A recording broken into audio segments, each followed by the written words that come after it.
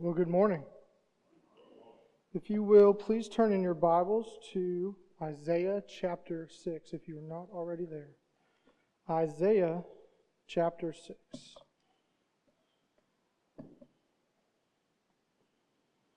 You may also want to get a pen handy. Hopefully you have a bulletin or something to write on. We have several scriptures we'll be going over this morning, and I most definitely want you to double check me later.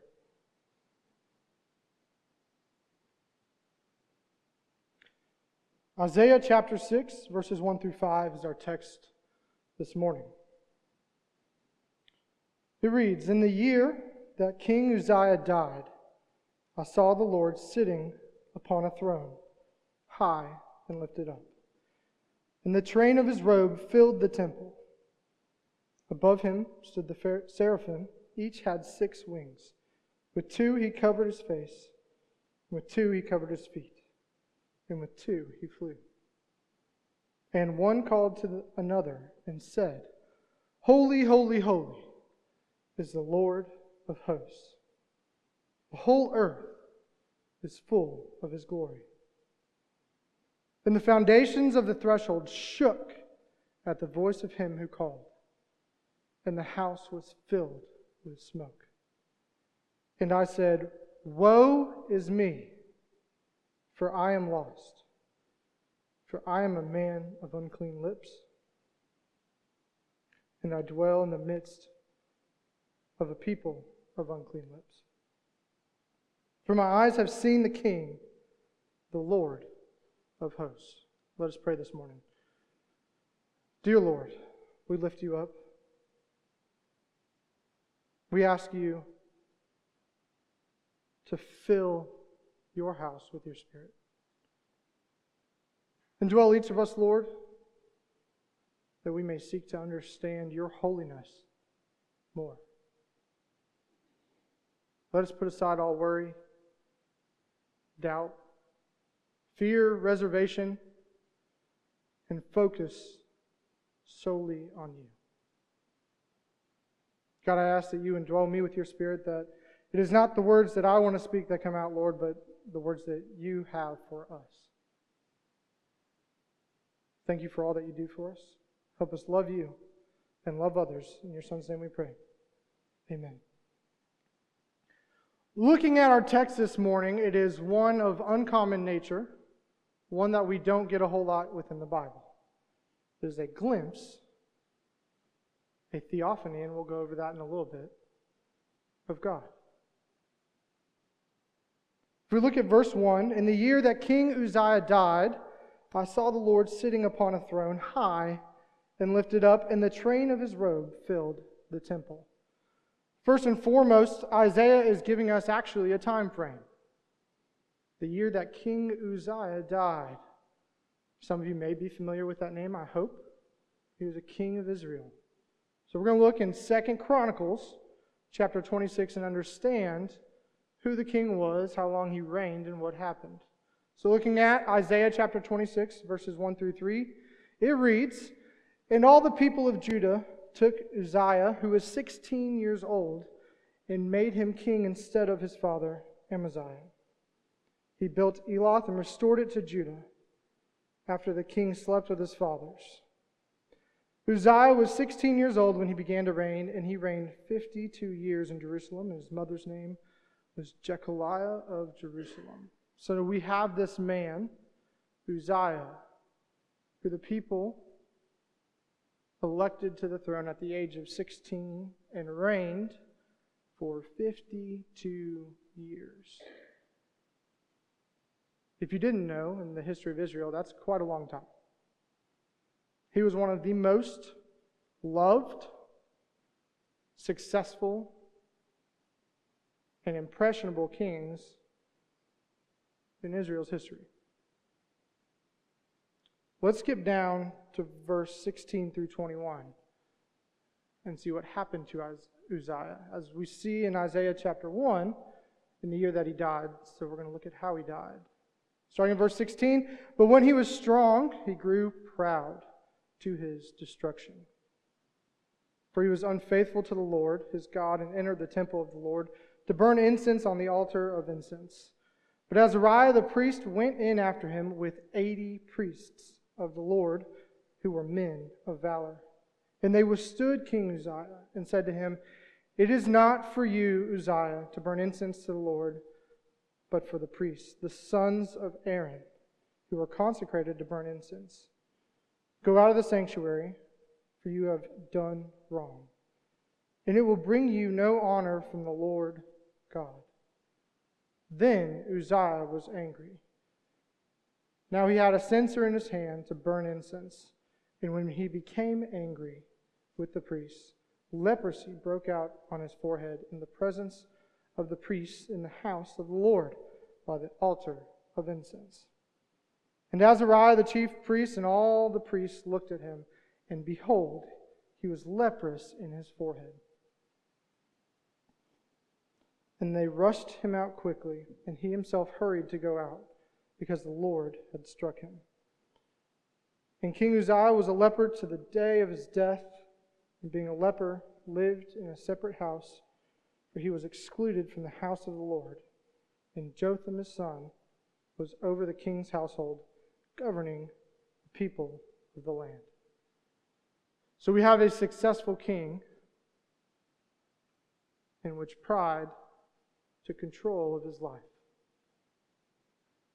In doing so, there was what we would consider a strange occurrence. Something about burning incense at an incense of altar in some place, and 81 people running after him, telling him, "No, stop." Well, if we look at the book of Leviticus, we understand what's happening. A man not called by God was performing an act to be only performed by those called by God in the temple of the Lord. Because of this, and because of the anger that ensued, the Lord caused leprosy to break out upon Uzziah.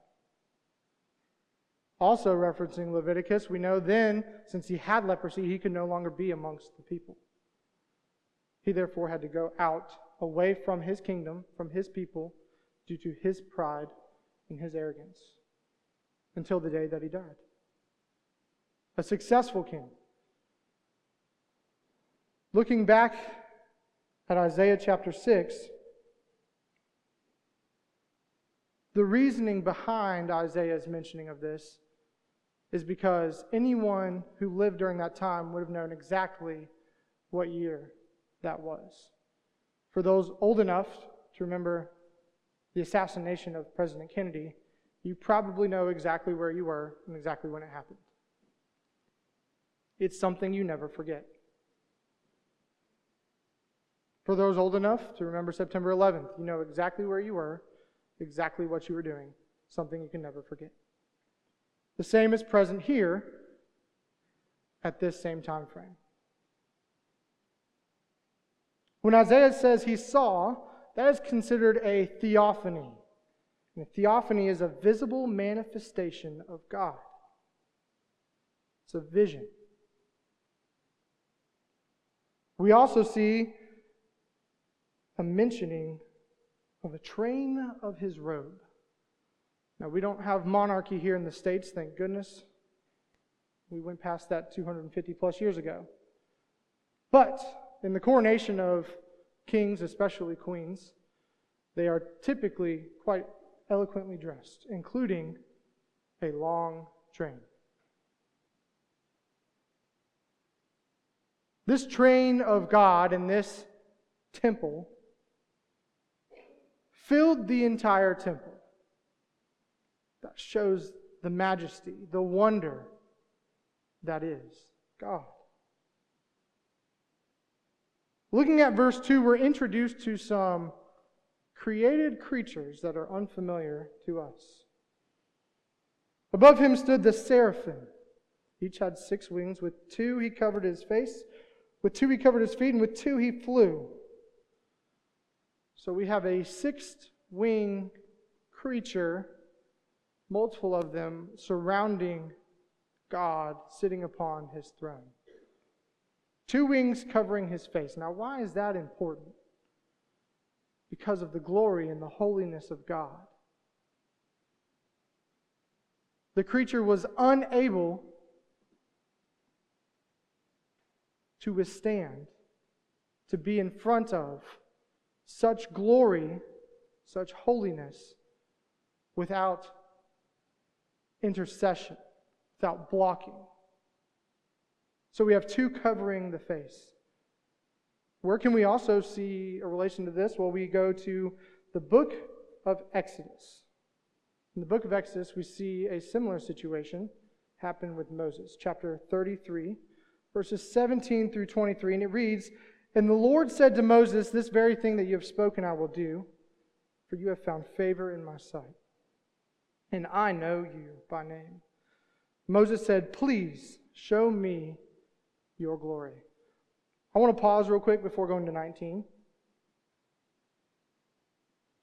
What a phenomenal statement by Moses. One that I don't think I could have the courage to ask. God and Moses speaking together. This is right after the Ten Commandments. And Moses asked God, "Please let me see your glory." Verse 19 reads, "And he said, I will make all my goodness pass before you, and will proclaim before you my name, the Lord. And I will be gracious to whom I will be gracious, and I will show mercy on whom I will show mercy. But," he said, "you cannot see my face, for man shall not see me and live." And the Lord said, "Behold, there is a place by me where you shall stand on the rock. And while my glory passes, I will put you in a cleft of the rock, and I will cover you with my hand until I have passed by. Then I will take away my hand, and you shall see my back, but my face you shall not see." We have God telling Moses, "For no man shall see my face and live." So we understand that there's a radiance, there's a glory, there is something about the being of God that man cannot stand in front of, cannot be before, without some shielding. So we see the same in these creatures. We are both, as Moses, as a human, and these seraphim, created creatures of God, neither which can withstand his glory in its fullness. We know later on, as Moses comes down off that mountain, he goes before the people. And are the people rejoiced to see Moses? It's been a long time. He's their leader. But what's their response? Fear, terror. Why? Because of the radiance of the face of Moses. We just read that it was a backwards glance of the kind of refraction of the glory of God, of which radiated upon Moses' face that the normal person could not stand to be around. So for a few chapters, actually, in Exodus, we have Moses wearing a veil in front of the people so that they could withstand God's glory that was radiated upon and from the face of Moses. Isaiah chapter 6, verse 3. "And one called to another and said, Holy, holy, holy is the Lord of hosts. The whole earth is full of his glory." This is one of the most interesting passages in the Bible in reference to the character of God. God is holy.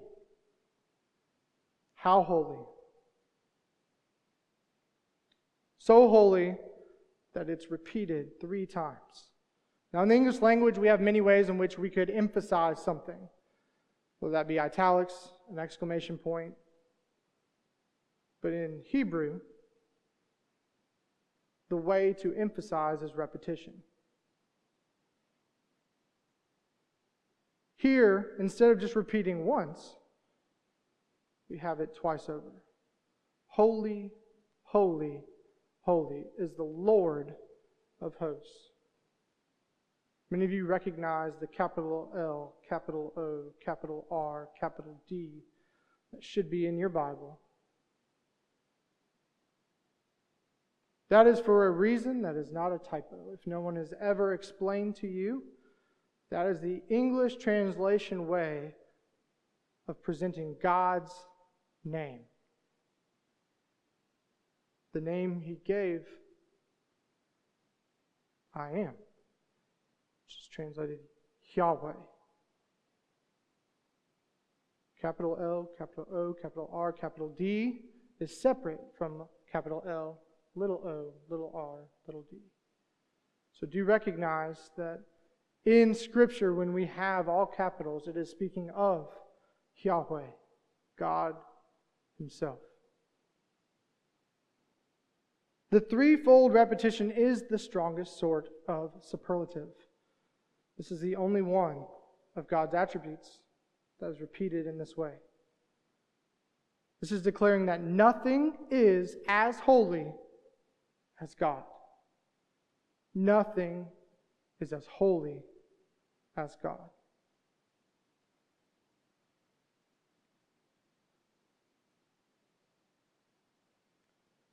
Looking at verse 4, we have the foundations of the threshold shook at the voice of him who called, and the house was filled with smoke. This seems very passive, but it's interesting to look at why is it significant with the smoke? What's the big deal? Because we have the foundation shook. We have several times in Scripture where we recognize earthquakes caused by God. The most commonly one known is at the death of Christ. We know the ground shook and the veil was torn.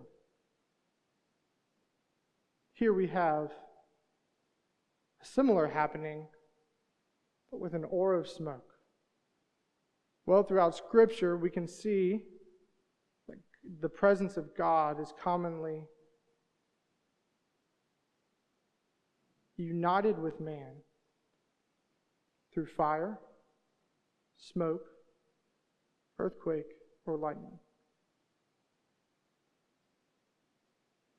If we look at 1 Kings chapter 8, we can see an instance of this. 1 Kings chapter 8, verses 10 through 11 reads, "And when the priests came out of the holy place, a cloud filled the house of the Lord, so that the priests could not stand to minister because of the cloud, for the glory of the Lord had filled the house of the Lord." What's happening here is we actually have the building of the physical temple. And as they were finished, they satisfactorily completed the temple. God's presence came down and filled the temple. So much so with smoke that no man could enter. We can also look at Revelation chapter 15. Revelation 15, "Then I saw another sign in heaven, great and amazing, 7 angels with 7 plagues, which are the last.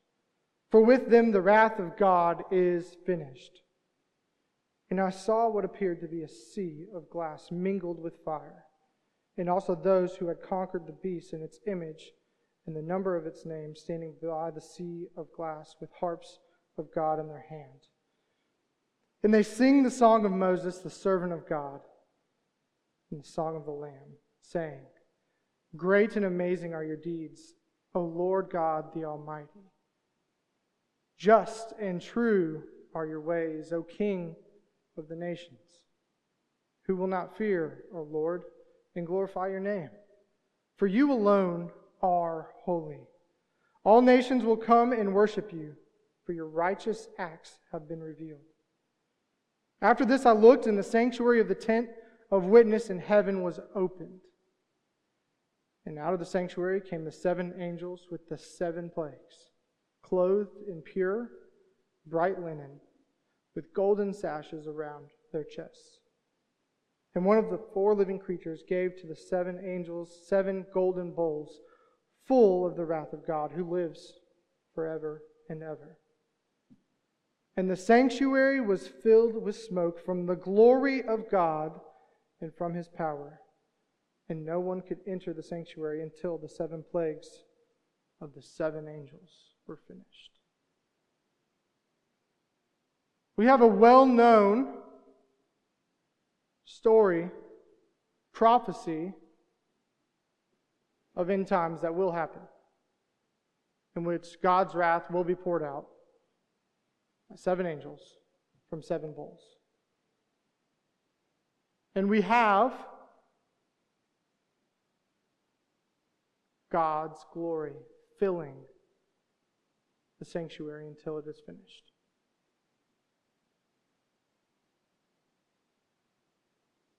If we skip back to Exodus chapter 19, we also see this.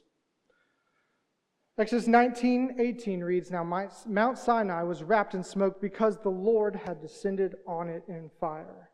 The smoke of it went up like the smoke of a kiln, and the whole mountain trembled greatly."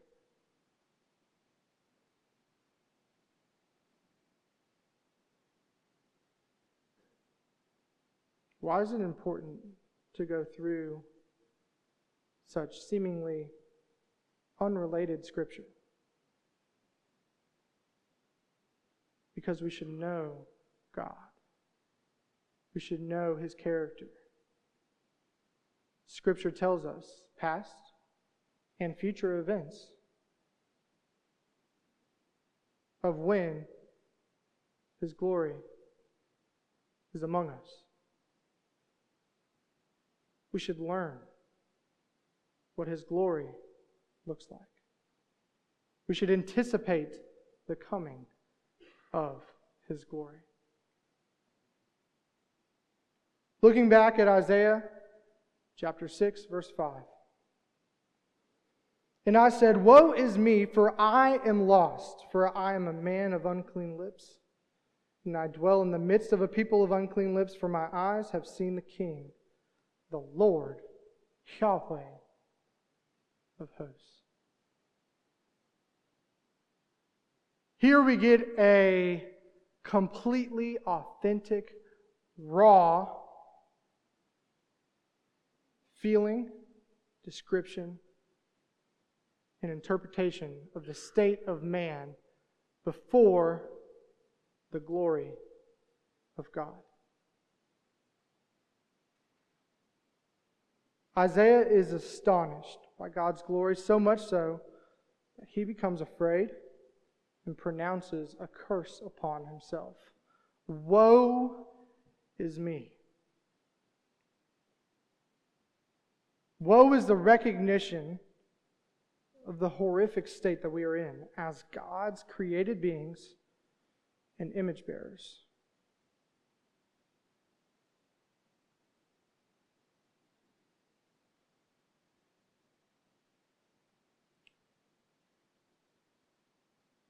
Because of this terrible state, we need a mediator. That mediator is Jesus. Without anything between us and God, we are unworthy. If anyone sees the face of God, if any man sees the face of God, he will not live. So we need something between God and us. And that is our Lord and Savior, Jesus Christ, who came off of his throne in heaven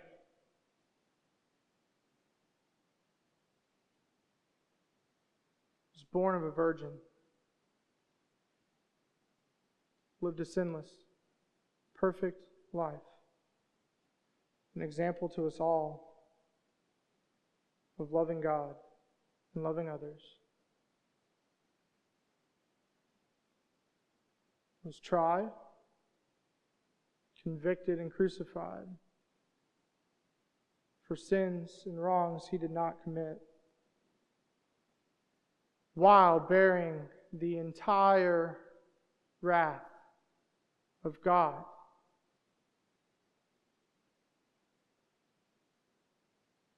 For you to be saved.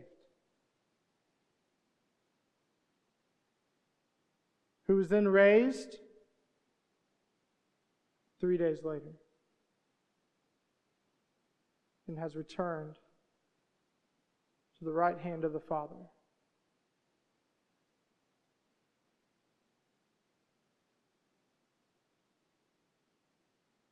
For those of you in our Wednesday night class, the purpose of the book of John, for these are written so that you may believe that Jesus is the Christ, the Son of God, and that by believing you may have what? Life in His name. Not just life, but eternal, everlasting life.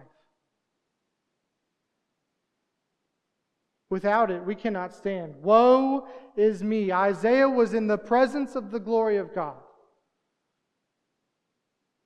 and realized his unworthy state that he was in. So, Kevin, why talk about God's holiness? Well, we need to talk about it. That's why. The question is, do we talk about it enough? Well, we talk about it kind of enough, but not enough, and not always in the right or correct context.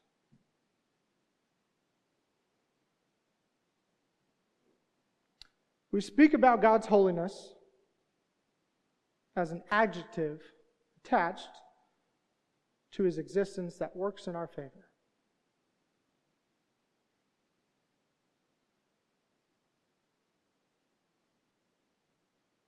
We love to say God is holy, God is just, God is righteous, God is sovereign, and God is love. But do we really mean it? Understanding the characteristics of God doesn't necessarily mean that we believe in the characteristics of God.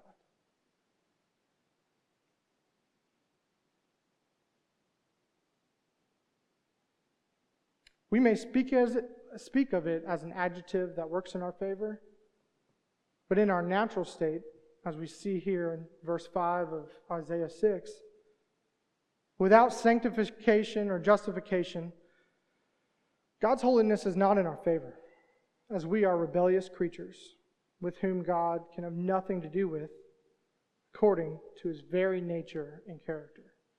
If you look at the character and nature of God, without sanctification, without justification, without being made right through the blood sacrifice of Jesus Christ, God can have nothing to do with this.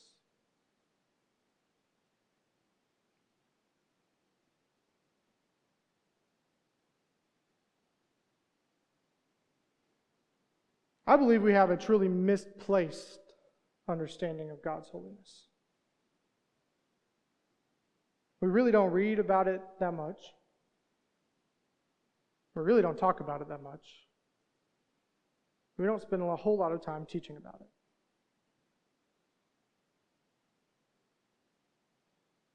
Throughout church history, the majority of it actually was centered around proclaiming God's holiness. Hasn't been until modern years, the last couple centuries, that has lessened. Why is that? Well, we spend more time in church talking about sin than we do God's holiness. Why do we do that? Well, if we're going to be raw and honest with ourselves, we're way more comfortable talking about our sin than God's holiness. In this day and age, sin is projected at us left and right. We hear it's okay. We hear it's fine. How okay is it to promote sin? I'm not sure if many of you wander around the world of Twitter, I try to avoid, but unfortunately, or fortunately, I landed on the right tweet on the right day to catch a glimpse of how much we promote sin in this world.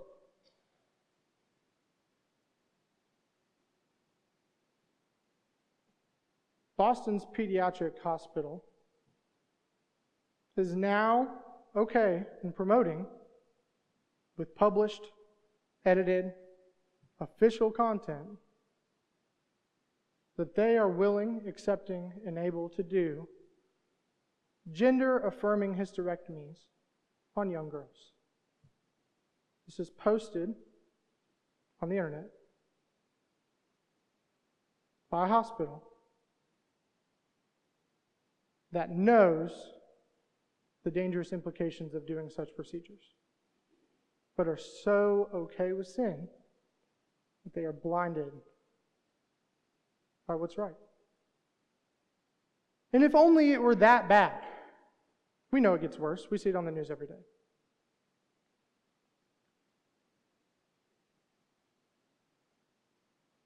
But we as a church, as much as we may put a facade on the outside and say we have not accepted and succumbed to sin, but we get real comfortable talking about it though. And in doing so, don't focus on the main thing. The main thing being what? God. Wednesday night I started our lesson asking a question. Some of you may remember the question. What is the chief end of man? It's not very proper English for these days. So let's kind of simplify it. What is the ultimate or main purpose of man? To glorify God and praise Him forever. How can you be glorifying God if we are so focused on the sin of this world? We know it's bad.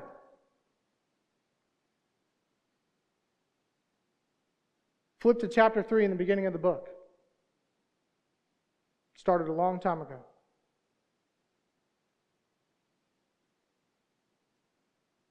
But that does not give us the right to forego talking about the holiness of God.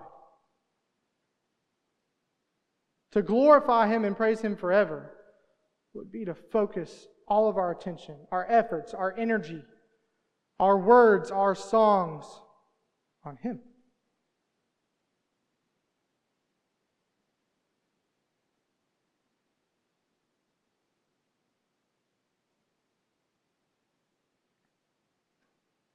But why are we so comfortable talking about it? Well, the nature around us promotes it.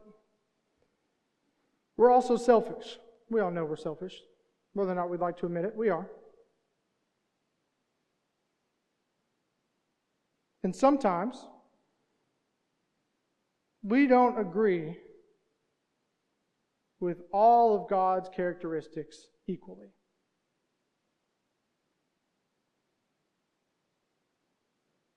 In our selfishness, it is easy for us to not agree with all of God's characteristics equally.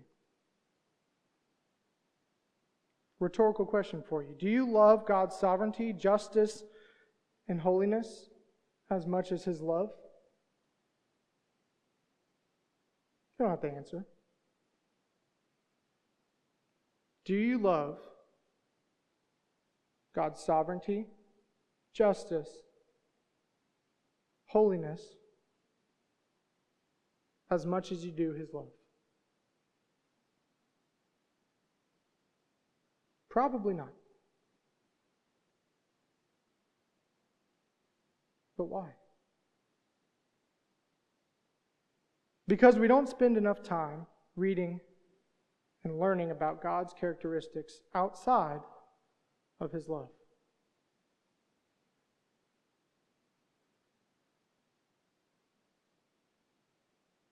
I love John 3:16 as much as the next person.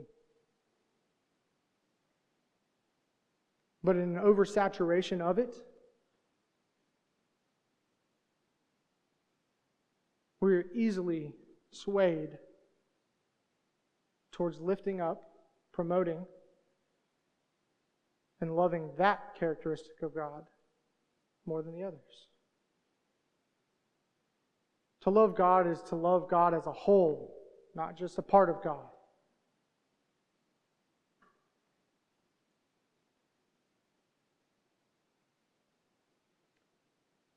Why else are we comfortable talking about sin more than God's holiness? Well, we find ourselves sometimes thinking of ourselves in a comparative sense, leading us to see sin, or our sin, as less bad than other people.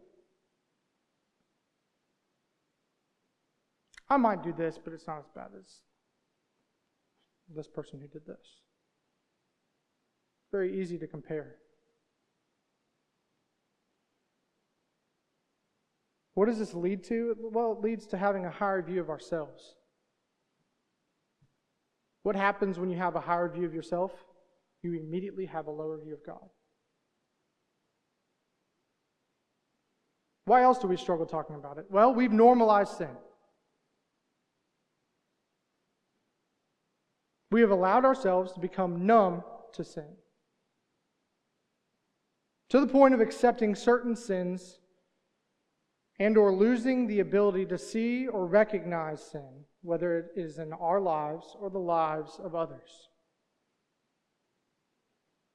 By normalizing it, we lose the guilt that we should feel as a result of our sin, leading us back to repentance to God.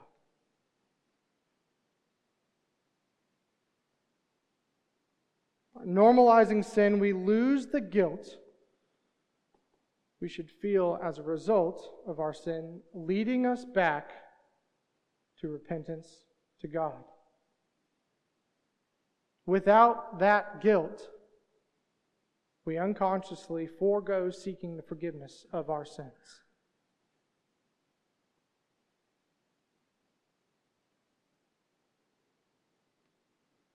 Why may we not love or agree with all aspects of God's character equally?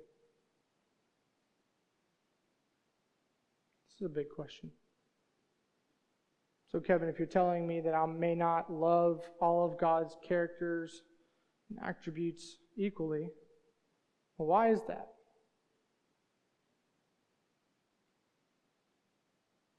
Well, that's because we don't agree or hold with a biblical view of God's character. Well, that's a heavy statement. Why put it like that? Because to have a biblical view of God's character is to look at the entire Bible, not just the parts that we like to talk about. That is a biblical view.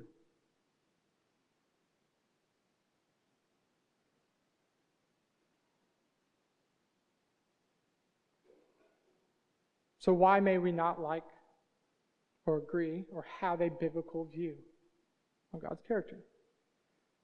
Because some aspects of God's character, like holiness, sovereignty, righteousness, justice, do not fit within our idealistic, closed-off, boxed-in, and limited thinking of how things should be or what God is. Therefore, we accept what works for us and what fits our beliefs, and drop what does not comply or nicely fit in with how we want things to be.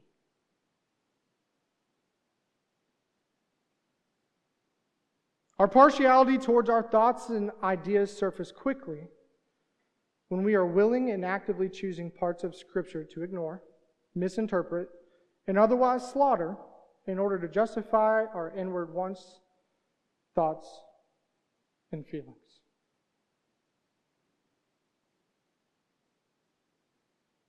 The higher the view you have of yourself, the lower view you will have of God. And in doing so, you will be more comfortable, more willing, and more self-justified to leave out certain parts of Scripture that may not conform with your idea, your belief, or how you think it should be.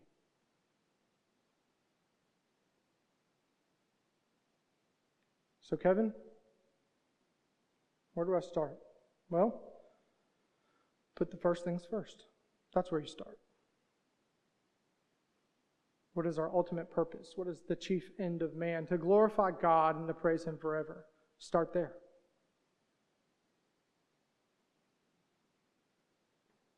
Put your face in your Bible every single day.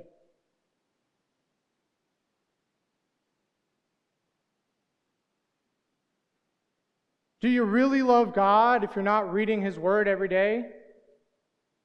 Potentially. Are we able to understand what He's saying? Is He able to speak to us? Is He able to use us in the way that He intends without reading Scriptures every day? There's a possibility. But those are greatly lessened when you forego the reading of His Word that He has given us.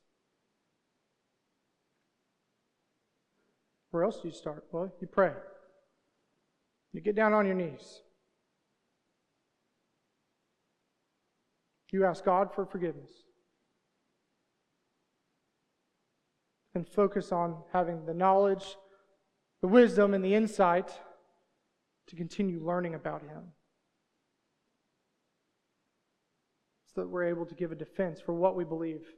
You should know what you believe.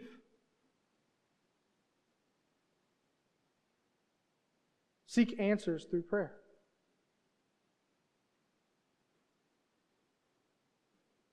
If when reading Scripture and you don't understand something, your first inclination is go to, let's say, a commentary, your favorite podcast, maybe your favorite teacher on YouTube, you have your priorities wrong. You should look to God. Seek Him first. Ask and what? It will be given. Seek and you will find. Knock and the door will be open. You're not listening to Scripture if you're going elsewhere to find understanding. Those are good supplements, but they should not be your first thing. Okay, Kevin, what else can I do? You can truly worship to glorify God and praise Him forever. Not just one day a week, every single day, all the time, forever and ever. What does truly worship mean? Give your all to Him. Pretend like you're talking to Him right in front of you.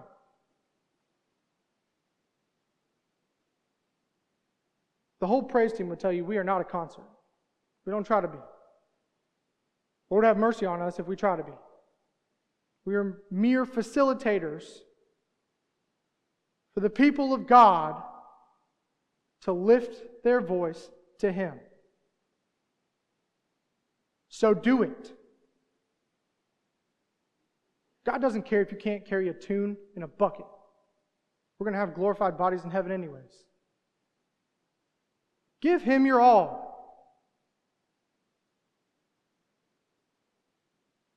If not for Him, at least do it for Jesus.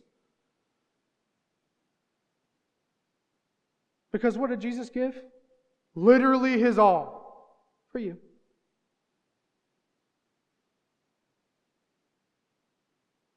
So give your all to God. Okay, what else can I do? Seek greater understanding. Okay, how do we do that? This is where the supplementations come in. Get together with a group of men, a group of women. Read Scripture aloud. Anybody remember in Acts when the church grew by thousands in one day? What were they doing? Reading Scripture and praising God. You want to grow as a church? Read Scripture aloud and praise God. You want to have a bigger impact in the community? Read Scripture and praise God. And if there ever comes a point where you're like, I don't really know about this, I'm not sure what this is saying, then seek help. Seek an elder. Seek Mark. Seek one of our teachers. They don't have the answer. Pretty sure we know where to look or who to ask. Many of you may chuckle, but pick up a catechism. I say that because my Wednesday night group knows how firmly I believe in them. How firmly? Some of you may not see this, but it's a little yellow booklet. Pretty, kind of tattered by now. Not quite, but we're getting there, which is a good thing. It's my first book of questions and answers. Number 1, God. Who made you? God. Number 2, why did God make you? To glorify Him and enjoy Him. Number 3, what else did God make? God made all things. See how easy that is? Now, this is simplified, but it's scriptural. There's scriptures that tie to each one. And it goes through the 10 Commandments, the doctrine of God. You get to the smaller catechism, there's 110 questions. The larger ones, nearly 200. Why is that important? Know what you believe. If you believe it, you should know why you believe it. You should have an understanding. By the way, this one's for our kids. If any of you grab Tennessee, you could probably go through the first maybe 30 of them, and he would give you the answer. He's 5. So you're not too young, and you're not too old. I think we've proven that on Wednesday night. It's never too old to learn about church history. You're never too old to know what you believe. Don't settle. Don't believe this sinful human behind this pulpit in what we're saying. Don't take us for it. Look in the Bible. You should be verifying everything that we say through Scripture. Stand up for what you believe in.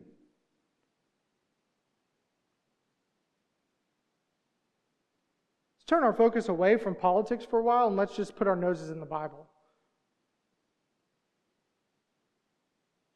Your anxiety will go down.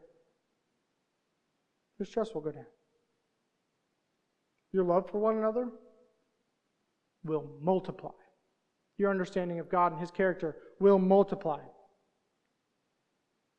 This church will multiply. So long as we put first things first.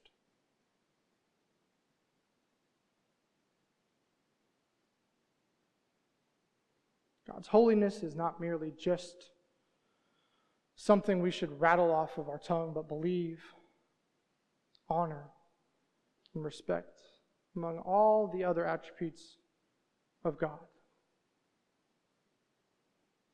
I'll challenge you, if you don't know them, find them. As open as the teachers are here to answering your questions, you should have a fire, a drive to put your nose in this book and find it for yourself. If exhausting all of the scriptures and you still don't have an understanding, then pray. And if still unsure, then seek guidance from an elder, from a teacher, from a pastor.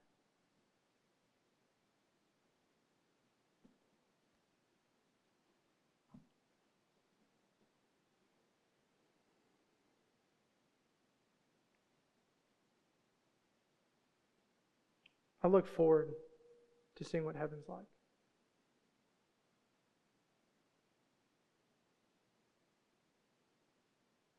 What an awesome day. The worst day of our life will probably be knees shaking, standing before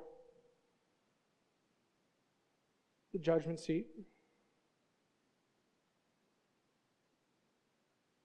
But that will also be the best day.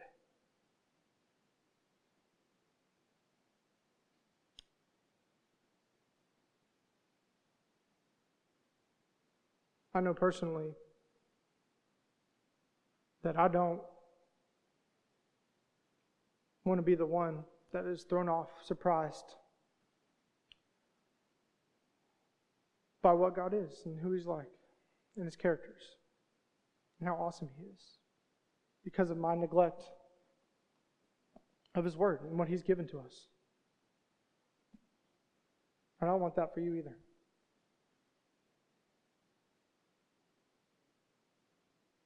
So let's start putting first things first. Let us pray. Dear God, holy, holy, holy are you. God, on this earth, no matter the exhaustive nature we may take in finding to understand your holiness, until the day that we get to join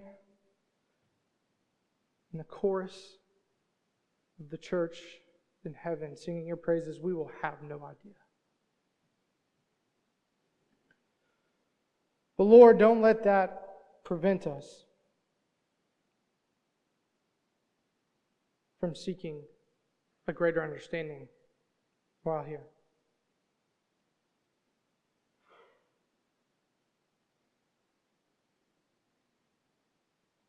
God, help us.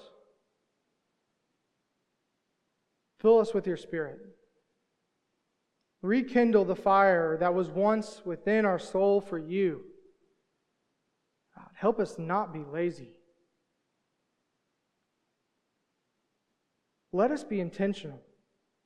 Let us know our purpose. Give us the means to fulfill the purpose that you have for us as individuals, for us as a local church, for us as the universal church, God. We've so normalized the idea of sin that we forgo seeking and understanding your character. Lord, we see time and time again, if we put you first, good things will happen. Give us the strength to do so. Thank you for all you've given us, Lord. Be with us, lead us, guide us through our week and through our lives. Let us always remember to glorify and praise you. Help us love you and love others. In your Son's name we pray. Amen.